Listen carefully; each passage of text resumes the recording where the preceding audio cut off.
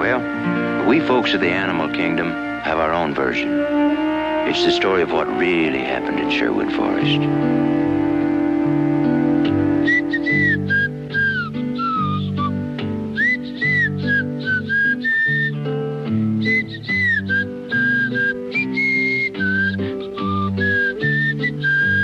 Happy Monday and welcome to Not Boring. If you haven't watched your Disney movies in a little while, that was, of course, Whistle Stop from the Robinhood movie. And today we are talking about Robinhood. Let's get to it. Do not be deceived. God is not mocked. For whatever one sows, that will he also reap. Galatians 6:7. Financial chaos is a ladder. Finance isn't about good or evil. It's about risk management. Hedge funds aren't evil, Wall Street banks aren't evil, regulators aren't evil, retail investors aren't evil. That's one of the beautiful things about finance. It's not about value judgments, it's about numbers. Robinhood isn't evil either. It just made a risky bet with tremendous upside potential, kind of like the bets that many Robinhood traders make every day. Robinhood bet that it could introduce tremendous amounts of risk into the financial system, push all of it onto users and the market at large, and insulate itself from the consequences. And it would have gotten away with it too if it weren't for those meddling kids. Back in the good old days, circa a week ago, when Robinhood was still Robinhood and stonks only went up, there was a meme that circulated every so often about what would happen to the market when Robinhood went public and Robinhood traders could trade Robinhood shares on Robinhood. Whoa. It reminded me of that scene in Being John Malkovich, the one in which John Malkovich goes through his own portal and ends up surrounded by other John Malkoviches who can only say Malkovich. Malkovich, Malkovich, Malkovich, Malkovich. Robinhood, Robinhood, Robinhood, Robinhood. There was also a meme, less cartoon and more condescension, among more serious market types about what would happen to Robinhood traders when they got too long on margin and the market finally turned against them. They'd Robinhood themselves into financial ruin. Robinhood, this idea went, made it too easy for unsophisticated investors to trade on margin or borrow money to buy stocks or options. That works really well when stocks go up and really poorly when they go down. If you own a bunch of stocks on margin and the price of those stocks drops, you can get hit with a margin call and need to put up more cash or sell the stock.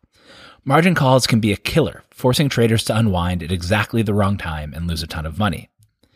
Robinhood knew the people who traded on its platform, and I hesitate to call them customers because if you're not paying, you're the product, might get hit with margin calls, or might wipe themselves out by trading options without fully understanding them, or do any number of things that could lead to huge losses. And they did. The most infamous and tragic example occurred in June, when 20-year-old Alex Kearns committed suicide after mistakenly thinking he owed a $730,000 bill to Robinhood due to margin trading. But Robinhood, and I hope you'll pardon my French here, did not give a fuck. Until now, Robinhood has been able to push all of the risk it facilitates onto its users and to the market at large, and hide behind language about market democratization. The markets, it turns out, do not give a fuck either. Numbers are numbers, words are just words. The delicious irony of last week is that by encouraging so many of its customers to make risky trades on margin, Robinhood Robinhooded Robinhood. It took on too much risk itself, got hit with a margin call of its own, and was forced to reveal whose side it was really on. Its own. Them's the breaks. This was bound to happen, and it will happen again. Every move that Robinhood makes seems to increase entropy in the system by encouraging riskier and riskier behavior by retail traders. While it would have been impossible to predict exactly how this would go down, it was very easy to predict that something like it would. That's the nature of chaos. So today we'll cover 1, we're all idiots. 2, how Robinhood makes money. 3, Robinhood, Wall Street bets, and entropy. 4, Robinhood, Robinhooded Robinhood. And 5, where do we go from here? Please don't get me wrong here. I firmly believe that people should be allowed to manage their own money. That genie is out of the bottle thanks in large part to Robinhood, and that's a good thing overall. It's just that if you're going to facilitate and profit from chaos, don't be surprised when the chaos turns back on you. We're all idiots. Let me start out with a personal story that colors my views on all of this. I started my career at Bank of America Merrill Lynch in 2009. When you work at a financial institution, they put all sorts of restrictions on your ability to trade. You need to get approval to buy stock or options on a specific company, you have to hold for 30 days, etc. The intention of the rules is to protect the bank. Banks don't want their employees trading on insider information, of which there is necessarily plentiful amounts floating around. But those rules also protected me. When I quit in the summer of 2013, I owned a portfolio of stocks that I wanted to own for a long time. Facebook at 19, Tesla at 29, Apple at a split adjusted 15. I even owned 38 Bitcoin at about $100 because they weren't subject to the bank's restrictions. The list goes on, but I'm getting nauseous just writing it out. Quitting meant no more restrictions. Time to make the real money. I logged into my Merrill Edge account and applied for access to options trading. I checked all the boxes. Good salary, professional experience with options, Series 7 and 63 license, recently employed by Merrill itself, and there was still a bunch of friction, but I finally got approved to trade options. Want to guess how the story ends? I got my ass handed to me. I made all of the rookie mistakes, like buying short-dated Apple calls into earnings as if I had an insight that the millions of traders who watch Apple every day missed. Apple beat earnings, woohoo, and my calls went to zero. My premium got wiped out by the vol crush. I wasn't trading, I was gambling. Thankfully, I wasn't trading on margin, or things could have gotten out of hand quickly. I tell you all of this for a couple of reasons. No judgment. I don't look down on Robinhood traders. I've been there. 2, options are hard. I was relatively sophisticated on paper, and I still got crushed. And 3, I know how the story ends. Trading naked calls when they're going up is the most fun thing in the world. When they're going down, it's the least fun thing in the world. And Robinhood isn't the fun business. My views on Robinhood are not colored by some patronizing opinion that other people, retail traders, Redditors, Wall Street Bets crew, whoever, are some special class of idiot not capable of options trading. We are all idiots. Even the hedge funds who trade options don't do it based on the opinions of some special class of genius. They do it based on systems that allow them to predictably hedge risk, hence the hedge.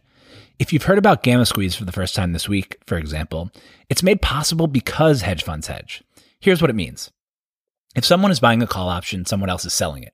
That person theoretically has uncapped downside risk, since the stock can theoretically go to infinity dollars.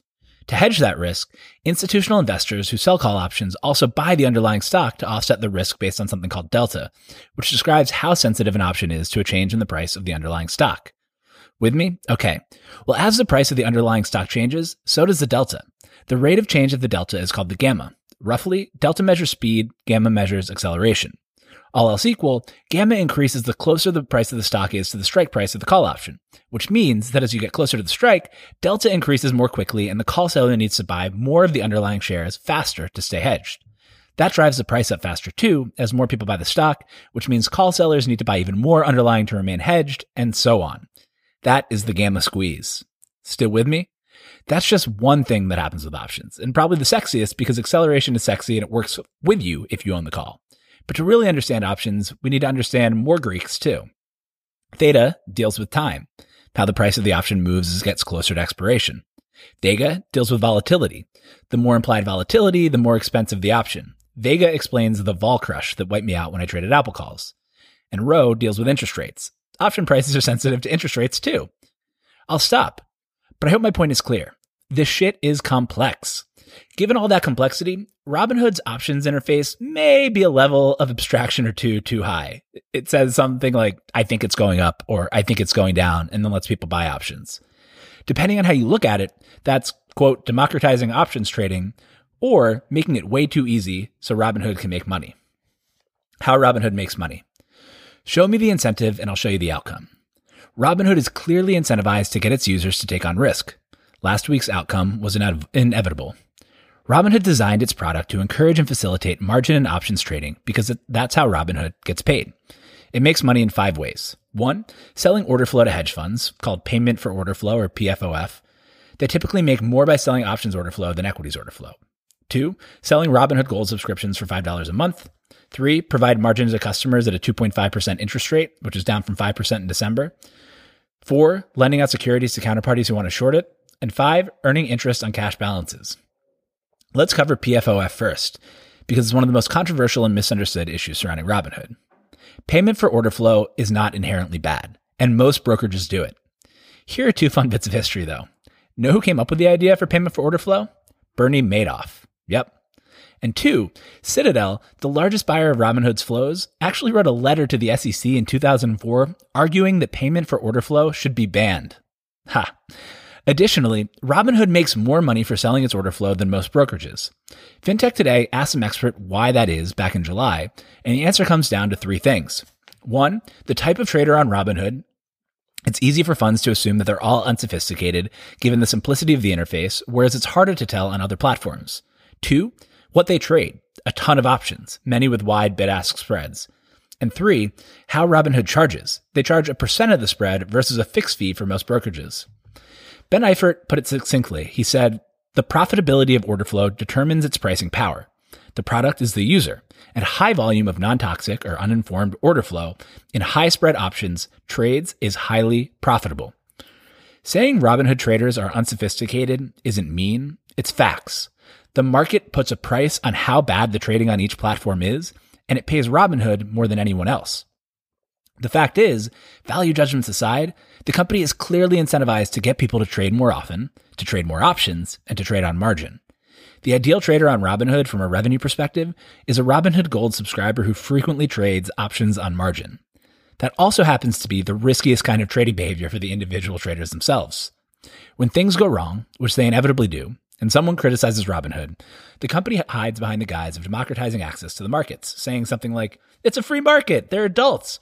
Are you saying they aren't entitled to the same wealth creation opportunities as the big fancy hedge funds just because they weren't born rich? Or on the side of the little guy, whose side are you on anyway, elite? This is Silicon Valley 101. It feels wrong, using slick and disingenuous marketing to obscure misaligned incentives, but all of the big tech companies do some version of this. As long as it operates within the legal and regulatory bounds, though, Robinhood is able and even fiduciarily obligated to do whatever it takes to maximize shareholder value. But, as last week showed, Robinhood is also subject to the savagery of the market. It can't externalize all the real risk it generates with words alone. Robinhood, Wall Street bets, and entropy theory. In 2013, 2 Stanford grads, Biju Bhatt and Vlad Tenev, founded Robinhood based on, or so the story goes, 2 simultaneous events: Occupy Wall Street and the rise of mobile. They set out to build a mobile commission-free trading app that, quote, untethered the financial markets from the typical computer setup with multiple monitors.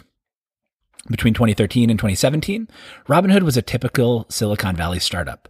It used technology to make trading easy and introduced innovations like commission-free trading and fractional shares, which genuinely democratized access to investing. By 2017, Robinhood had raised a little under $70 million. In April 2017, it became a unicorn when it raised a $110 million Series C at a $1.3 billion valuation from DST, after crossing the 2 million user mark and growing its Robinhood Gold subscription product. Between the C and D, Robinhood introduced 2 products that would help fuel its growth: commissions-free options and crypto trading.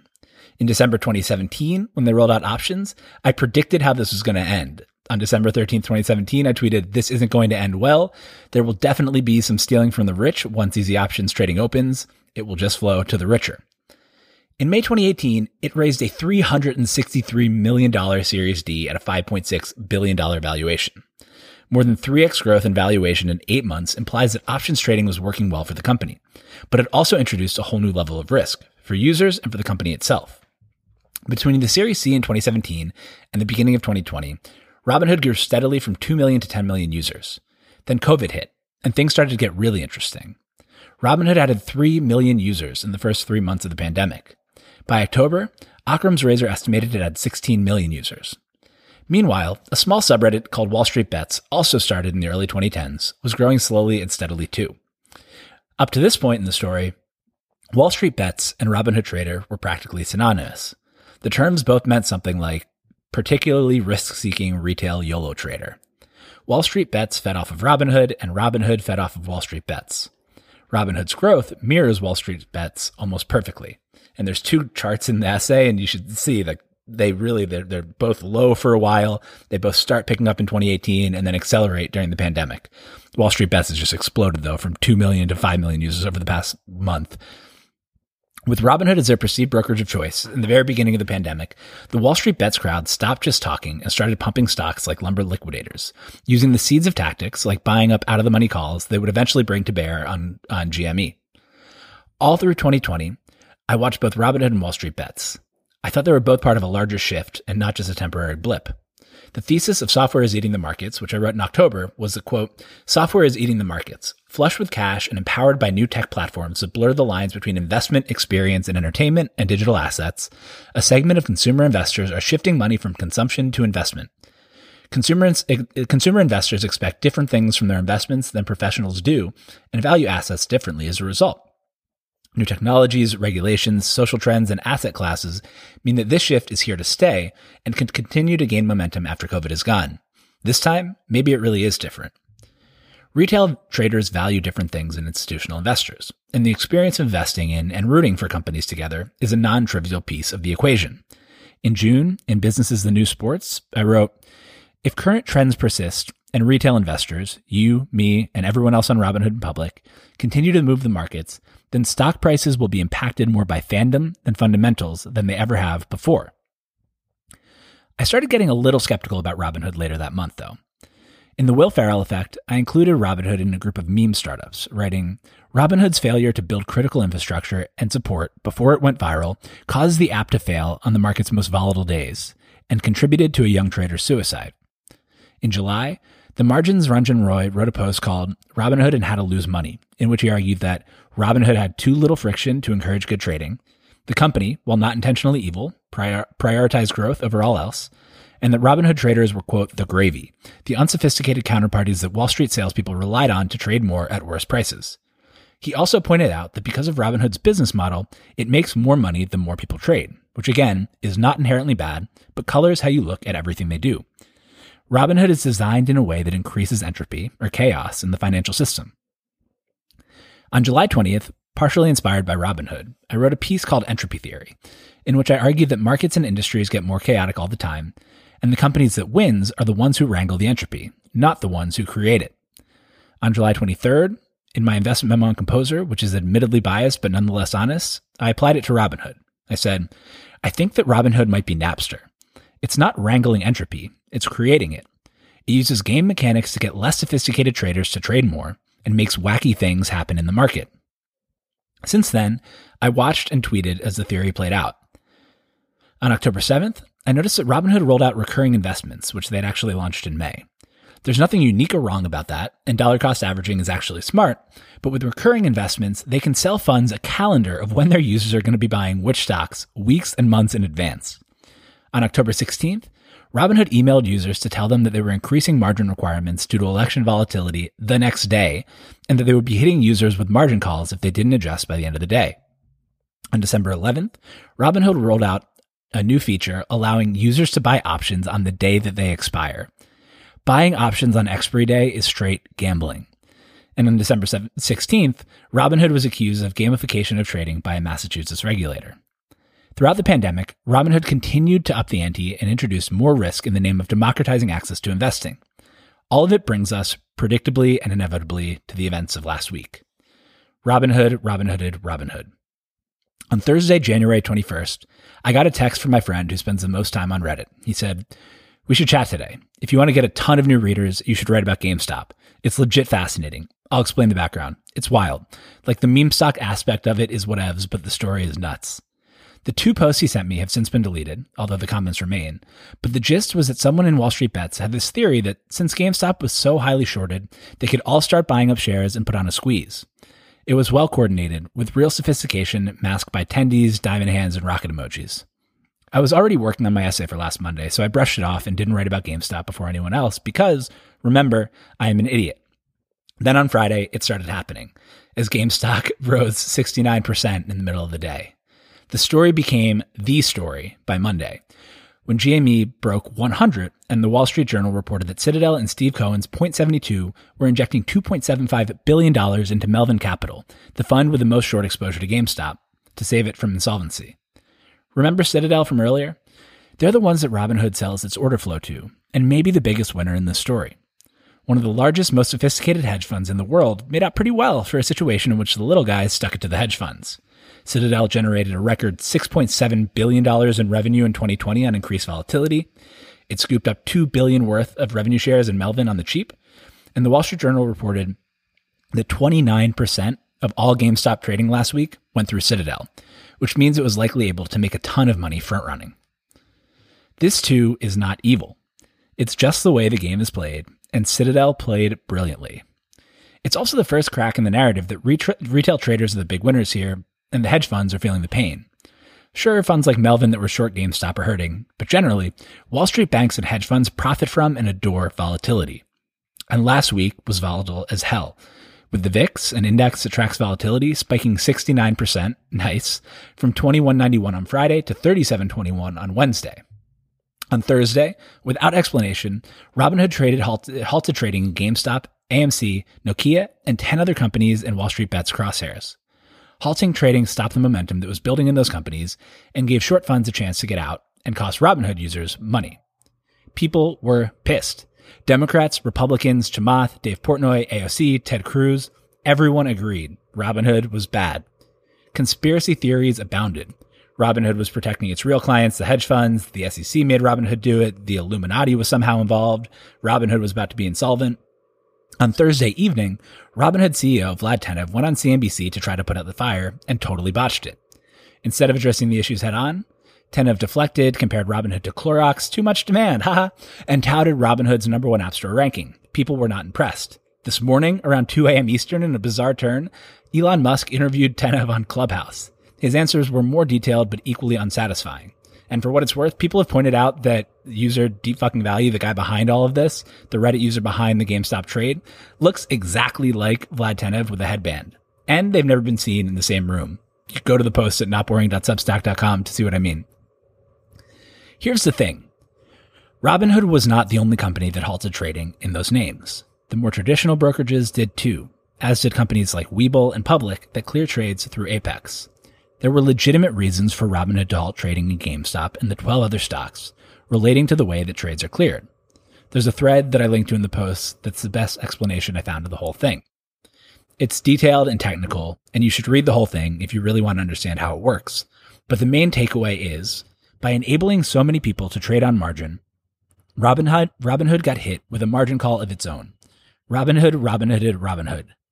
It handled the margin call in two ways. One, it raised cash. Robinhood raised $1 billion from existing investors and drew on a $500 million line of credit in order to put up cash to meet liquidity requirements. And two, it halted trading in those 13 stocks. To stop the risk from getting more out of hand, Robinhood and other brokerages blocked users from trading them. These were maybe the only moves that Robinhood could have made given the situation. Robinhood wasn't protecting Citadel. Citadel was doing just fine. Robinhood was protecting Robinhood. But even after the conspiracy theories were largely disproved, people were still mad at Robinhood. Chamath tweeted that he passed on Robinhood 3 times because, quote, integrity compounds and assholes will fuck you. For what it's worth, he is spacking a competitor called SoFi. An enterprising Redditor took out an airplane banner that read simply, "Suck my nuts, Robinhood." Here's why I think the wrath persisted.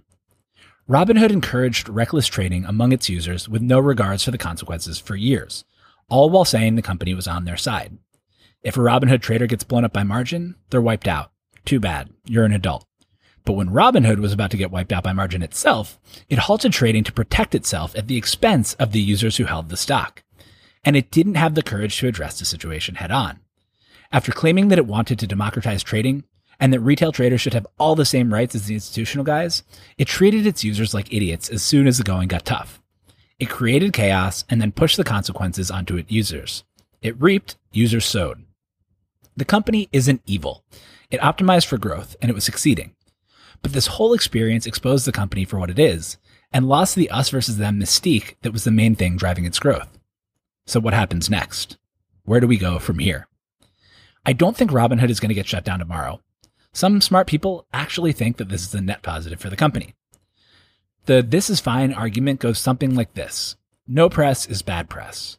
Trading seems fun. If those guys are getting rich, I want to join in, and Robinhood seems like an easy way to do it. They might have a point. Robinhood is currently the number one app in the App Store. It was downloaded 177,000 times on Thursday alone, according to Apptopia. The other argument here is that Robinhood has nearly unlimited access to investors who want to give it money. To wit, Shil Manot, the guy from the tweet above, received an email from someone raising a fund to buy Robinhood secondary, which doesn't actually give the company liquidity but speaks to the market appetite, at a $30.3 billion valuation, up 171% since September. Short term, I think that's right. Longer term, I'm not so sure. What makes Robinhood Robinhood is the company's willingness to sow chaos to grow. Limit that, and the company is a lot less exciting to users and investors. And when users want to leave, there's not much stopping them. The company didn't have any real moats beyond counter-positioning and brand, both of which it tarnished in the process. So what happens to Robinhood long term? There are a couple of comps to look at. Uber and Napster. Uber grew more impressively than any atoms-based company in history by skirting regulations and relying on adoring customers to back them up. It worked for years. The company was on the verge of crushing and potentially acquiring Lyft when, in January 2017, the delete Uber movement struck. It lost its important customer love, gave its hobbling competitor a new life, and limped into the public markets in 2019 without the winner-takes-all unit economics it was on the path to achieving. It struggled out of the gate as investors worried about its unit economics, but despite a pandemic that slowed down rides, the company is improving and its stock has bounced back. It's now trading 22% above its IPO price. There are a couple key differences between Uber and Robinhood. One, honesty. Uber has always been comfortable in his role as a growth at all costs bad boy of Silicon Valley. The lead Uber was a hit to the company's reputation and competitive advantage, but it didn't shake the core of what made Uber Uber. Two, moats. Uber has honest-to-goodness network effects and moats. It's the leader in its space, and the product benefits as more riders and drivers use it. And three, the importance of the product. Uber handles people's commutes. Robinhood handles their money. So how about Napster? In Entropy Theory, I wrote about the story of Napster. Napster increased the entropy of the music industry, creating entropy, and was shut down in 2001 under legal pressure. The music industry, victimized by entropy, wielding lawsuits in an attempt to go back to the way things were, fared no better. Whether via Napster, LimeWire, or any number of online music file sharing services, the genie was out of the bottle and the entropy had decreased. People wanted to listen to what they wanted when they wanted online. You know how this story ends. The old way of doing things, CDs, paper album, lost, but so too did the new chaotic force, Napster. A federal judge in San Francisco shut it down, saying that the company encourages, quote, wholesale infringement. Spotify came in, wrangled the entropy that Napster created, and built what is now a nearly $60 billion business. So is Robinhood, Uber, or Napster? Robinhood will be fine in the short term. There's enough money floating around looking for growth that it should be able to remain solvent, and trading right now is incredibly fun. But I'm skeptical about Robinhood's long-term prospects for a few reasons. One, the genie is out of the bottle. Entropy constantly increases. Anyone who thought 2020 would be the wildest year they've ever lived through must be surprised at how January 2021 is going. This current environment is not an anomaly, but part of an unbreakable trend towards increasing entropy. If Wall Street Bets is shut down, something else will pop up in its place. If Robinhood survives this liquidity crisis, there will be another, and then another, and then another. It will either have to add friction to its product, when frictionlessness is the main thing it has going for it, or get run over, unless the regulators step in, increase regulation, in which case, Robinhood is going to face regulatory pressure.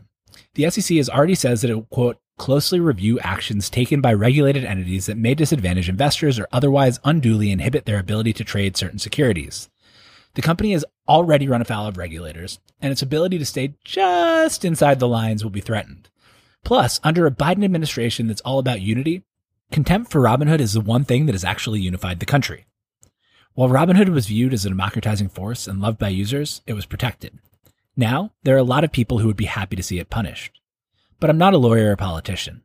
I just write a business newsletter. So for me, the biggest issue is no moats and anti-Goldilocks product. Robinhood has no moats. Until this past week, its brand was a moat, and it counterpositioned against the incumbents well. And its UX is the smoothest in the game. But the brand took a huge hit last week, incumbents have actually matched it on zero-commission trading, and last week exposed the dangers of a too smooth trading UX. If you squint, the company may have scale economies or a cornered resource based on the fact that it built its own trading infrastructure and clearing tech, but the app crashes during high-volume volatile periods, the worst time for it to crash, and too many people trading the same stocks means potential margin calls and trading halts. Worse, it doesn't serve any of its users perfectly well. It's the anti-Goldilocks. For new investors, the real unsophisticated ones, the product has too few guardrails. It's too easy to trade options and too easy to take on crushing amounts of margin. That works when the market is hot and trading is fun, but it's going to be disastrous when the market turns. It's not mean or patronizing to say this. Some people are unsophisticated traders, just like I'm an unsophisticated doctor or lawyer or car mechanic, and they should probably be using an app in which it's not so easy to lose everything. But even though we're all idiots, some retail traders are genuinely sophisticated. Even hedge fund managers are retail traders in their personal accounts, and Wall Street Bets has proven that there are stock market geniuses hidden in the unlikeliest of places. Robinhood isn't powerful enough for those sophisticated retail investors. On Friday, the Wall Street Journal ran an interview with the guy behind all this, the Redditor called Deep Fucking Value, who, it turns out, is an ex-Mass Mutual marketer named Keith Gill. Right at the top, they ran a picture of the genius retail trader and Wall Street Bets cult hero. He's not on a nap.